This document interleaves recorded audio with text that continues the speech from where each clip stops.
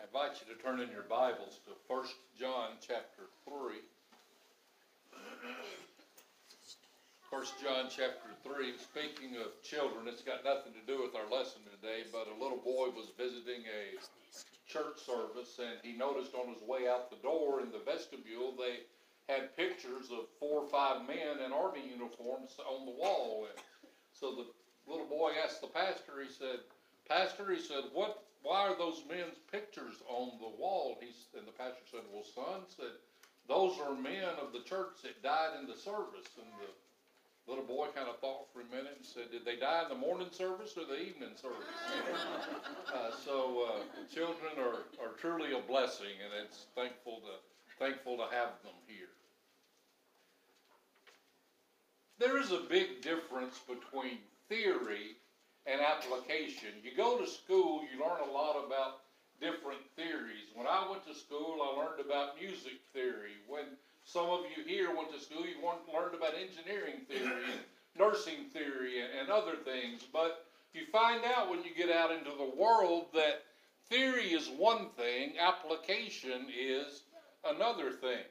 And the same is true with Bible teaching. We learn a lot about Bible and Scripture and doctrine, and we've talked quite a lot in this series in 1 John, because John brings it up a lot, and he's going to bring it up again before we finish this little letter.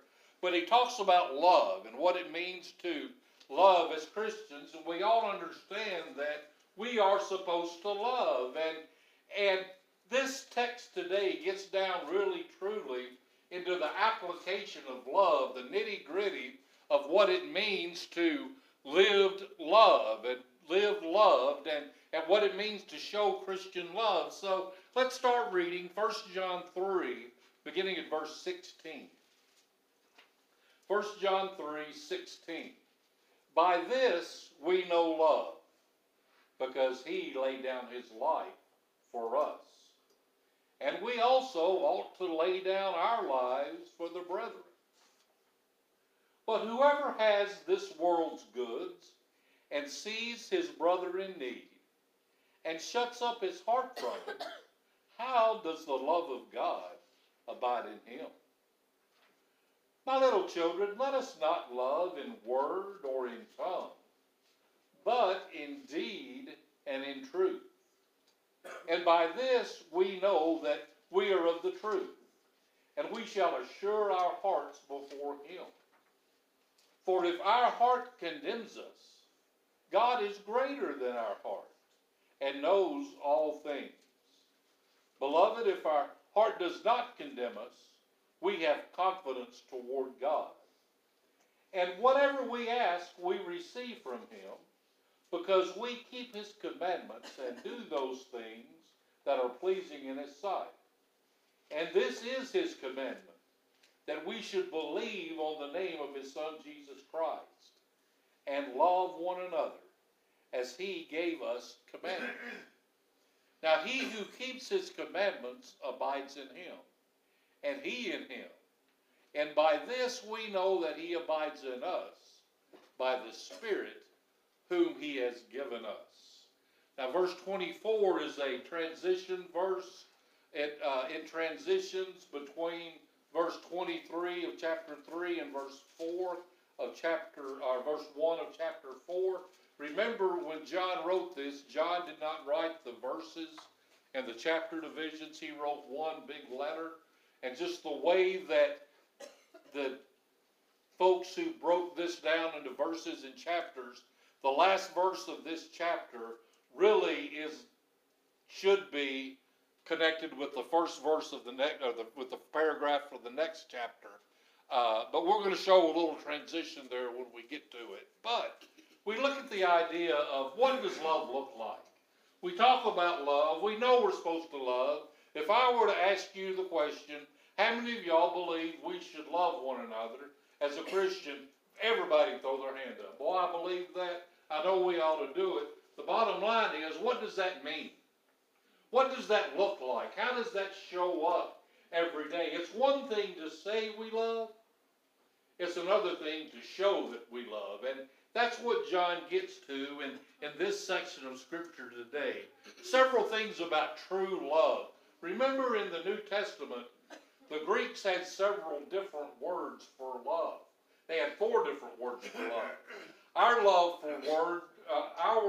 for love in English covers everything from loving apple pie to loving your mama to loving your house to loving God to loving each other. It's a very broad word.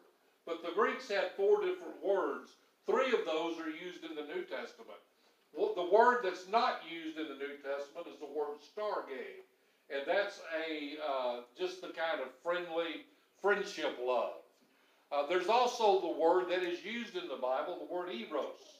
That's where we get the idea of erotic. It is a sensual type of love. There's also the word phileo. It is a brotherly love, a familial love, the way you would love your brother, your sister, your mother, your father. But the main way, and the way that Jesus commands us to love, and John does too, is the word agape. And that word agape means to seek the highest good. The word agape is the only one of those 4 types of love that can be commanded. When Jesus tells us to love your neighbor, that is a command. It's not a suggestion. Jesus doesn't say love your neighbor if you want to. Love your neighbor if he or she is loving. Love your neighbor if they do nice things to you. Jesus says, love your neighbor. And notice what comes next. Period. There's nothing that comes out. Jesus can command that because the only way we can have agape love is through the Holy Spirit. We can't show agape love through human power, through human connection. It's a godly thing. And we'll see that as we go along. So what are some characteristics of true love that John shows us today? What does living loved and living as a loving person look like? First of all, true love requires sacrifice. Verse 16. True love requires sacrifice. By this we know, because by this we know love. Here's how you know what love is. By this we know love, because he laid down his life for us. I've got a question for you. When things get dark and hard and confusing and difficult, in the back of your mind sometimes, and I think Satan sometimes helps us with this, you ever think God doesn't love you? Well, if God loved me, why would I go through this? If God loved me, why would my loved one be acting this way? If God loved me, why am I sick? If God loves me, why is this happening? If God loves me, why is that happening? Can I encourage you, when you get that feeling, to remember this verse? By this we know love, that he gave his life for us. Jesus Christ loved me. God loved me so much that he died for me. He loved you so much that he died for you.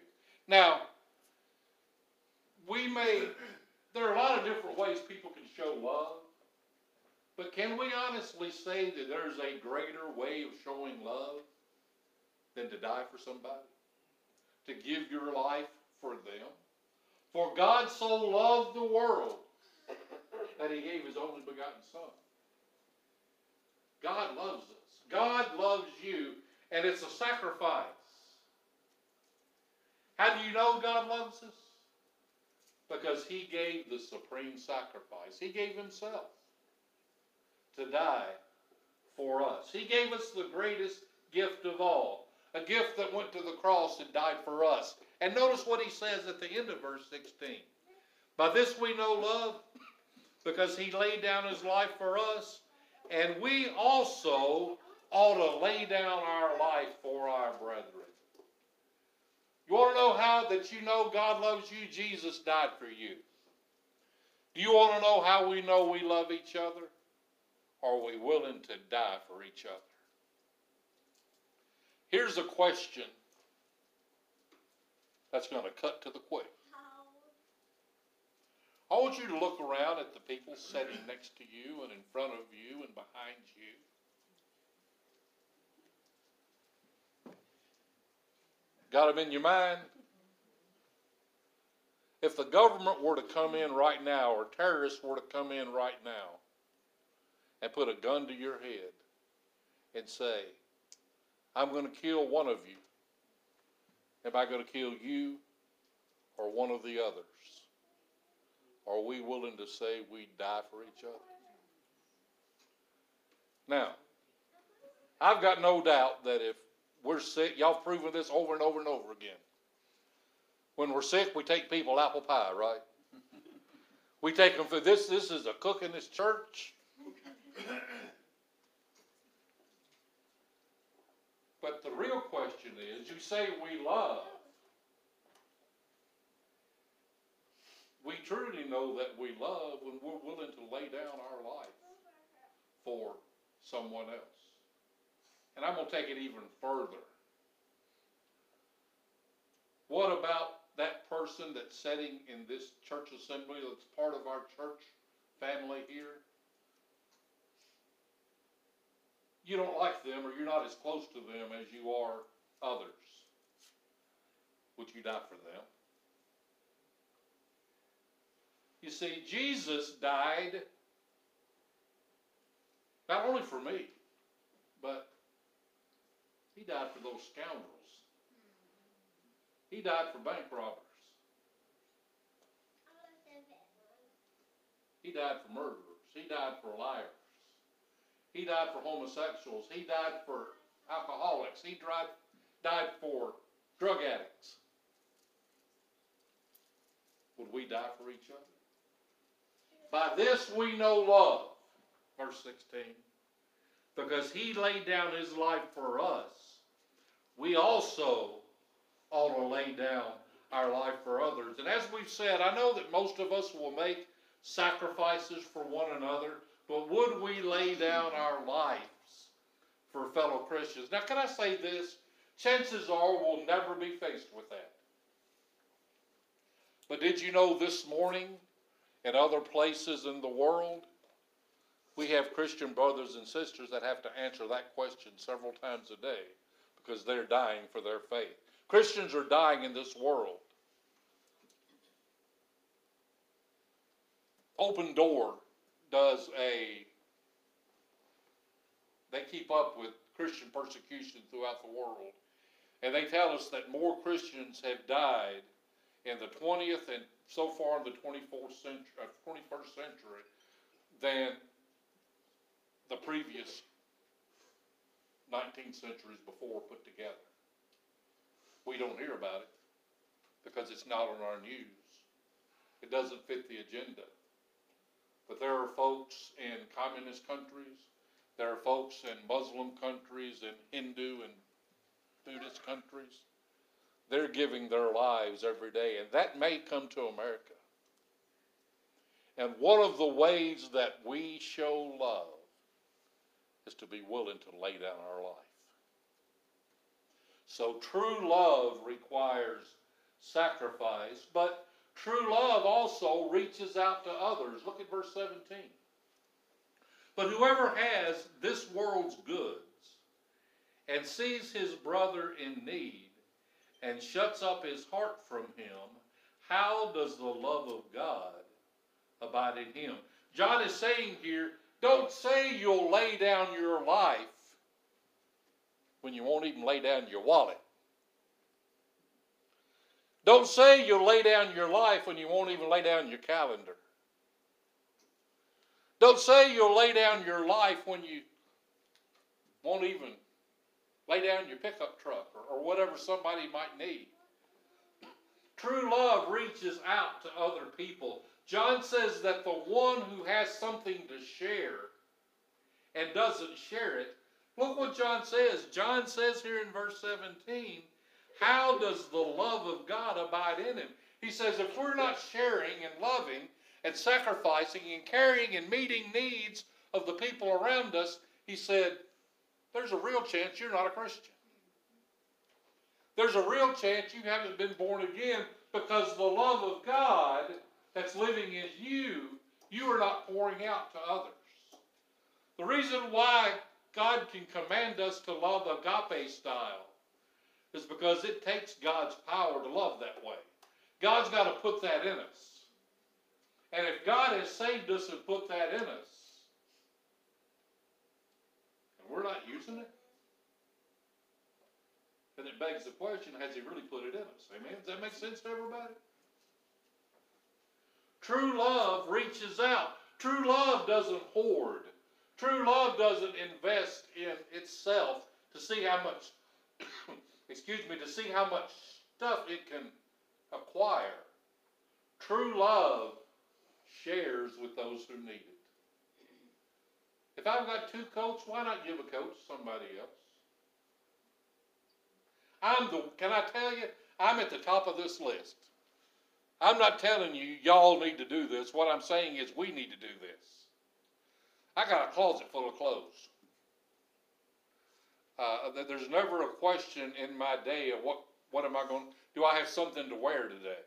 It's, what am I going to wear today? Here's a question for us, and don't answer this out loud, but how many of us have thought, I think I'm going to give some of my clothes to Goodwill, or I'm going to downsize and go through my closet, and so we start looking through and looking at shirts, and we go, I forgot I had this. You ever done that? We have so much stuff we can't remember. That's how I ended up with 3 or 4 red polo shirts. I forgot I had them. We have so much in our country. We went out to eat with my mom yesterday, and Marie and I did. We got to talking about how, and I just noticed every restaurant we went into yesterday was packed. They were covered up with, I know the weather was nice, and I think people are getting stir crazy, and they went out to eat, but for that many people to be so blessed to go into every restaurant and it be packed, we are so blessed, and we have so much. And do you know what I'm afraid of? And I believe this with all my heart. And I don't want to sound like that old man that yells at the little kids to get off the grass, and that grumpy old man that yells at a cloud. And I don't want to be that grumpy old man yelling at a cloud. But the longer I live, and some of y'all have lived longer than I have, but the longer I live, I've noticed that it seems like the more blessed and affluent our country has become, the more entitled, selfish, and hateful it's become. I'm concerned in our world today, not because of what's going on. What goes on in the Middle East is concerning. But what's concerning to me is if our country was to get into a war, have we become so affluent and so selfish that we couldn't even come together to agree to sacrifice our wants and needs for the common good of everybody? I don't know that we can, this country, and maybe it will. But our affluence, this is going to sound bad, but I believe it's true. Even in the church, our affluence takes us away from God. Our affluence puts us, we become dependent upon ourselves rather than dependent upon God.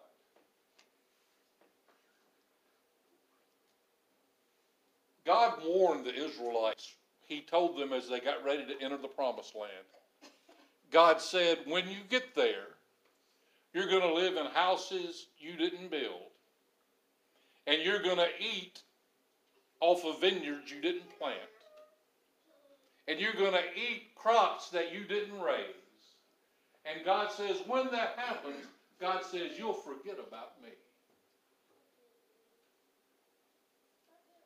Haven't we done that? I'm guilty of it. Give us this day our daily bread. Most of us have weekly bread stored up. daily bread, a lot of it. You know why God only allowed the Israelites to have enough manna to last that day? Is because God says, I'll take care of you today. And I'll take care of you tomorrow. Don't get tomorrow's food today. You eat today's food. If you try to get tomorrow's food, it's going to get worms and spoil. The only day he allowed them to eat extra was Sabbath. He said on Friday you take 2 days' worth because on Saturday you rest. Give us this day our daily bread. True love shows up in action. True love reaches out to others. Verse 18, true love requires action. My little children, let us not love in word or in deed, or word or in tongue, but in deed and in truth. Words are cheap. It doesn't cost a lot to say, I love you. Anybody can say, I love you. It's much harder to show that we love. It's not wrong to tell somebody you love them. We ought to tell folks that.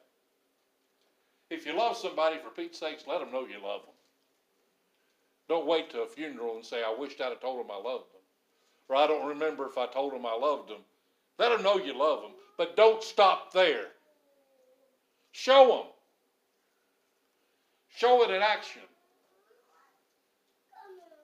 There might be a guy that he says, I'm hungry, or I'm homeless and I'm cold. I don't have a coat. And we say, well, brother, I hope you get a coat. I'll pray for you. And we go on. Now that sounds very Christian-like. But you know what Scripture tells me my job is? It says if I've got a coat and I see somebody that needs one, I'm supposed to take the one off my back and give him the one I'm wearing. And you might say, well, I like my coat. I've always wanted this coat. Well, think how good they'll look in your coat, amen? And after all, don't you have another coat at home? And if you don't, can't you go to Walmart and get you another one, or to Goodwill? Do y'all know they sell pretty good stuff at Goodwill and the different thrift stores that are around? I got a Joseph A. Banks suit with tags on it that had never been worn for like $11.50.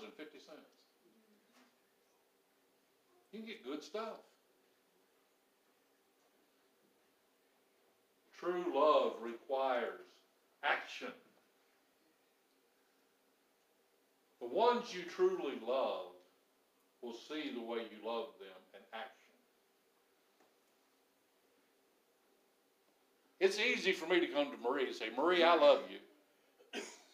Now, cook my dinner, wash my clothes, comb my hair, vacuum that floor. Get with it. Hurry up. Go. If I come to church with a knot on my head next time. But you see the point I'm making? It's easy to say I love you. Show it. Show your wife you love them. Show your husband you love him. Show your kids you love them. Show your parents you love them. True love requires sacrifice. True love reaches out to others. True love requires action. And true love gives us confidence. The world in which we live goes a long way toward making us insecure and uncertain. Most of us could use a dose of confidence, couldn't we? And can I tell you, we don't need more confidence in ourselves. The world tells us we need self-confidence. The world tells us that we need to pick ourselves up by the bootstraps and take care of ourselves and be confident and be assertive and go conquer and go take the world. God tells us in Jeremiah 17:9, the heart is deceitful above all things and desperately wicked. Who can know it? We don't need confidence in ourselves. What we need confidence in is God. We live in a God that knows exactly what's going on today. We live in a God that is on his throne and he can tell what's going to happen. But Scripture tells us here, let's read verse 18. My little children, let us not love in word or in deed, but in deed and in truth. And by this we know. What is the this we know? By living and loving in deed and in truth.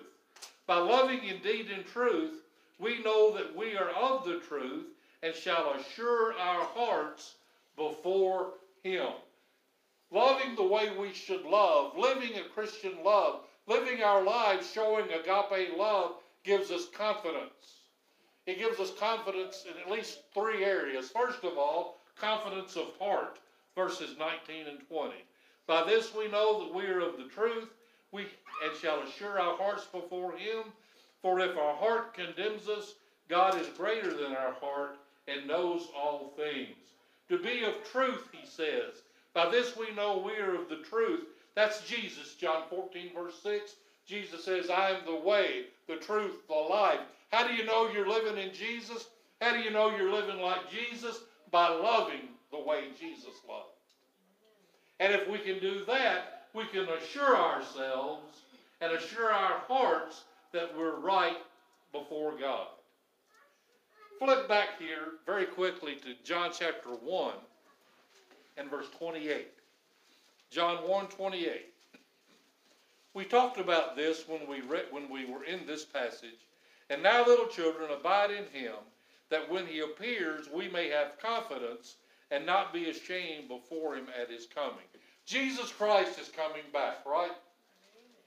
And we understand that as Christians, if we've trusted Jesus as our Savior, the salvation question, the salvation issue has been settled. That's 1 John 1:28. But even as Christians, we are still going to stand before the judgment seat of Christ. Not to give an account, are we saved or lost? But Jesus is going to ask us, how did you live your life after you got saved? Did you love like you should? Did you live like you should? Did you act like you should? Did you obey like you should? And so John says in 1 John 1:28, he says, there are going to be some that are going to have confidence at His appearing, and there are some that are going to be ashamed. What's that? It's 1 John 2. It's 2. I'm sorry, it's chapter 2. My bad. Chapter 2, verse 28. Thank you, Clay.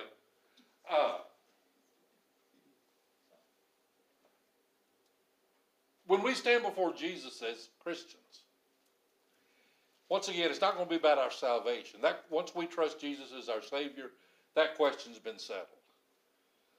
What we are going to do, though, is, did you love like you should?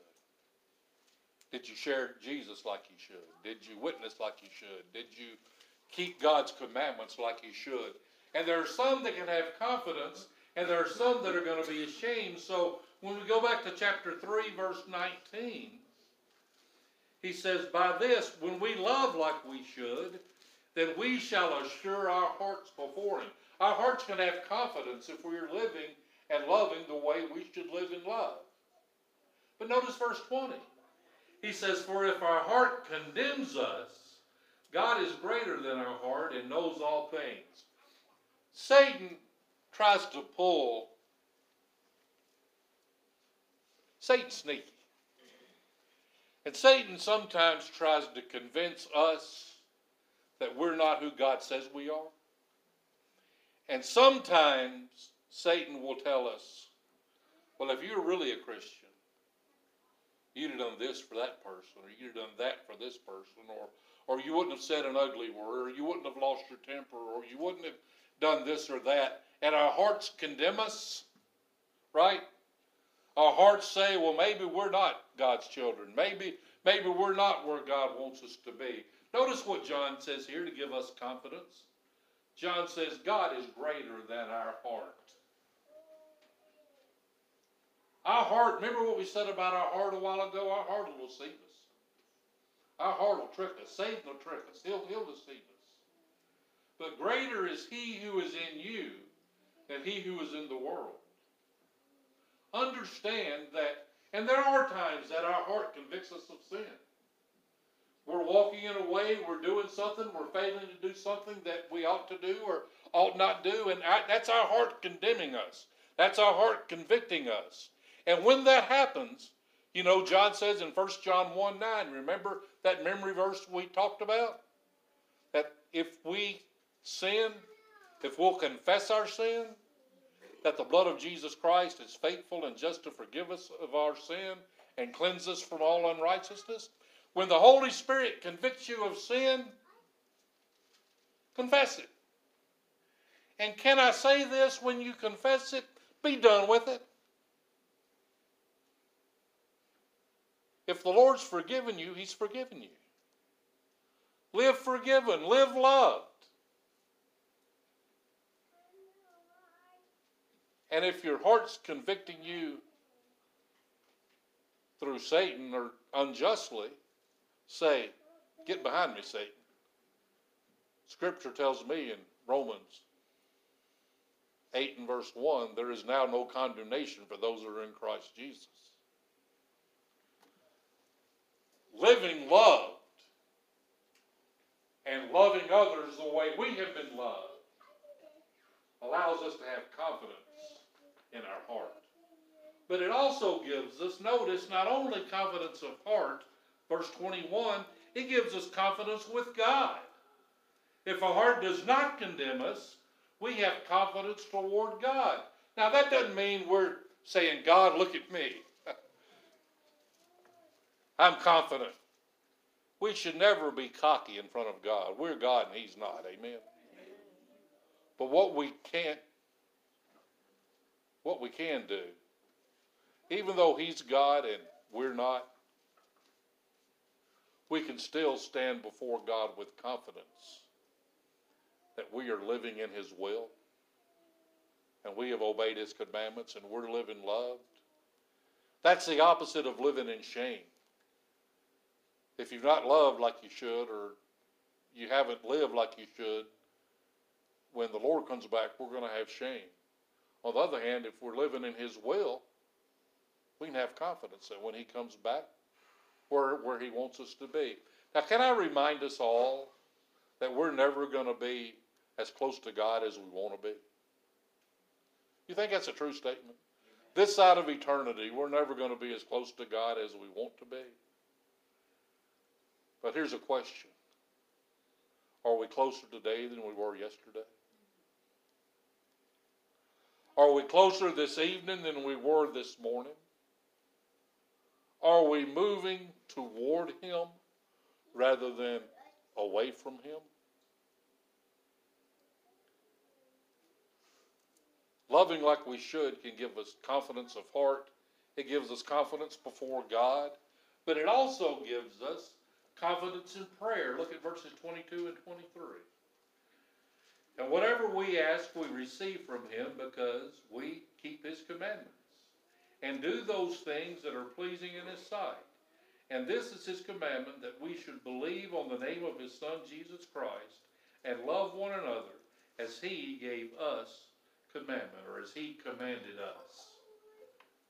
We can have confidence in prayer. You know, sometimes we think there's only a few things we can ask God for. Can I remind you that God told us through Paul in the book of Philippians?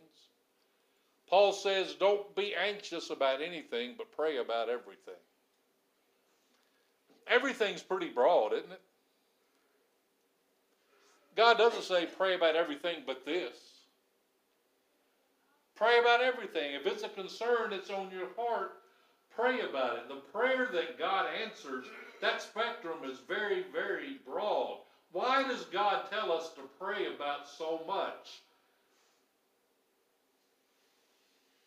Because God is that kind of God. Here is this loving, caring, compassionate, just, holy God that tells His children, just ask me, and I'll give it to you. Just ask me, and it'll be done.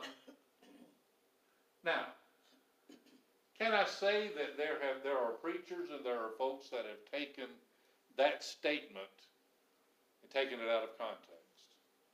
There are folks that say if you pray to God to always be healthy and never be sick, or to be wealthy, to be rich, to have a Cadillac, to have a big house, to have a big boat, if you'll pray and have faith, God will give you all that stuff. That's not what John's talking about here. Notice all through this passage, there's been phrases like abiding in Christ, living in the will of God, obeying His commandments. There are conditions set on prayer. And here's what John means when he says, ask and it's going to be given to you, there in verse 22. He says, whatever we ask, we receive from God. Why? Because we keep His commands and do the things that are pleasing in His sight. It's not because we ask it, it's because we're living in His will. And you know what happens when you live in His will? All of a sudden, you start thinking like He does. And all of a sudden, when you're living in the will of God and you're obeying His commandments, you start wanting to act like He did.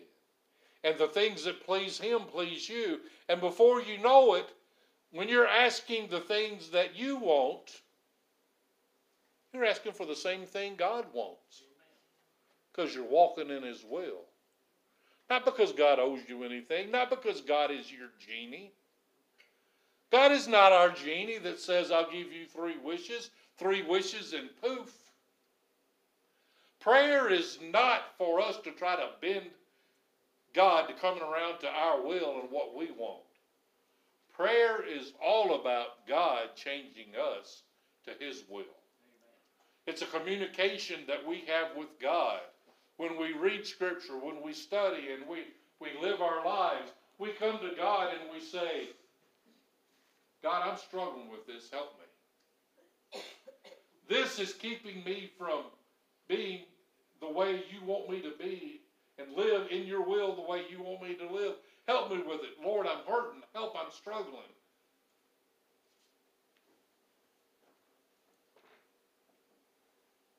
Living loved gives us confidence in prayer. And it's wrapped up here in verse 24. But he says, now he who keeps His commandments abides in Him, lives in Him, and He, Jesus, in Him. And by this we know He abides in us by the Spirit that He has given us. Now this is a transition verse. So this is where we'll start next week's lesson. But I want to finish this lesson up by telling us, do you know how to tell if you are living in the will of God? Do you know how to know if you are living in the will of God? It's through the Holy Spirit that's living in you. If you are a child of God, the Holy Spirit will either confirm that you're living in God's will, or it will convict and let you know that you need to make some changes in your life. People ask me, how do I know if I'm saved? I said, a very real way to know that, and this is for us too. Do you feel guilty when you sin? If you feel guilty when you sin, the only way you'll feel guilty when you sin is because the Holy Spirit of God's convicting you. The Holy Spirit of God does not convict non-sinners that they're doing bad stuff, right? It takes God's Holy Spirit to convict. It takes God's Holy Spirit to give us confidence where we are. So I've got 3 very quick questions as we wrap this up. Are you living a life that shows agape love to others? That kind of love that sacrifices. That kind of love that's a love in action. Number 2, is the Spirit of God telling you this morning that you are living in God's will?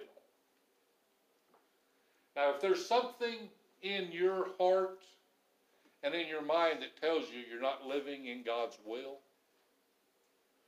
That's the Holy Spirit that's working on your heart. Saying, brother, sister, you need to make some changes. You need to make some adjustments. You need heart bypass surgery. Your heart needs to bypass the negative and plug into the positive. It needs to bypass the world and get back to God. And the third question is, are you living with a spirit of doubt or assurance? And we'll unplug that here in just a minute. Miss Mary, if you'll come up. We're going to sing Amazing Grace as an invitation song here in just a minute. I don't want you worried about what the next words are of the song. I want us to sing one we know so you can think about it and let the Holy Spirit work on your heart. Are you living in doubt or are you living in assurance? That's the big question this morning.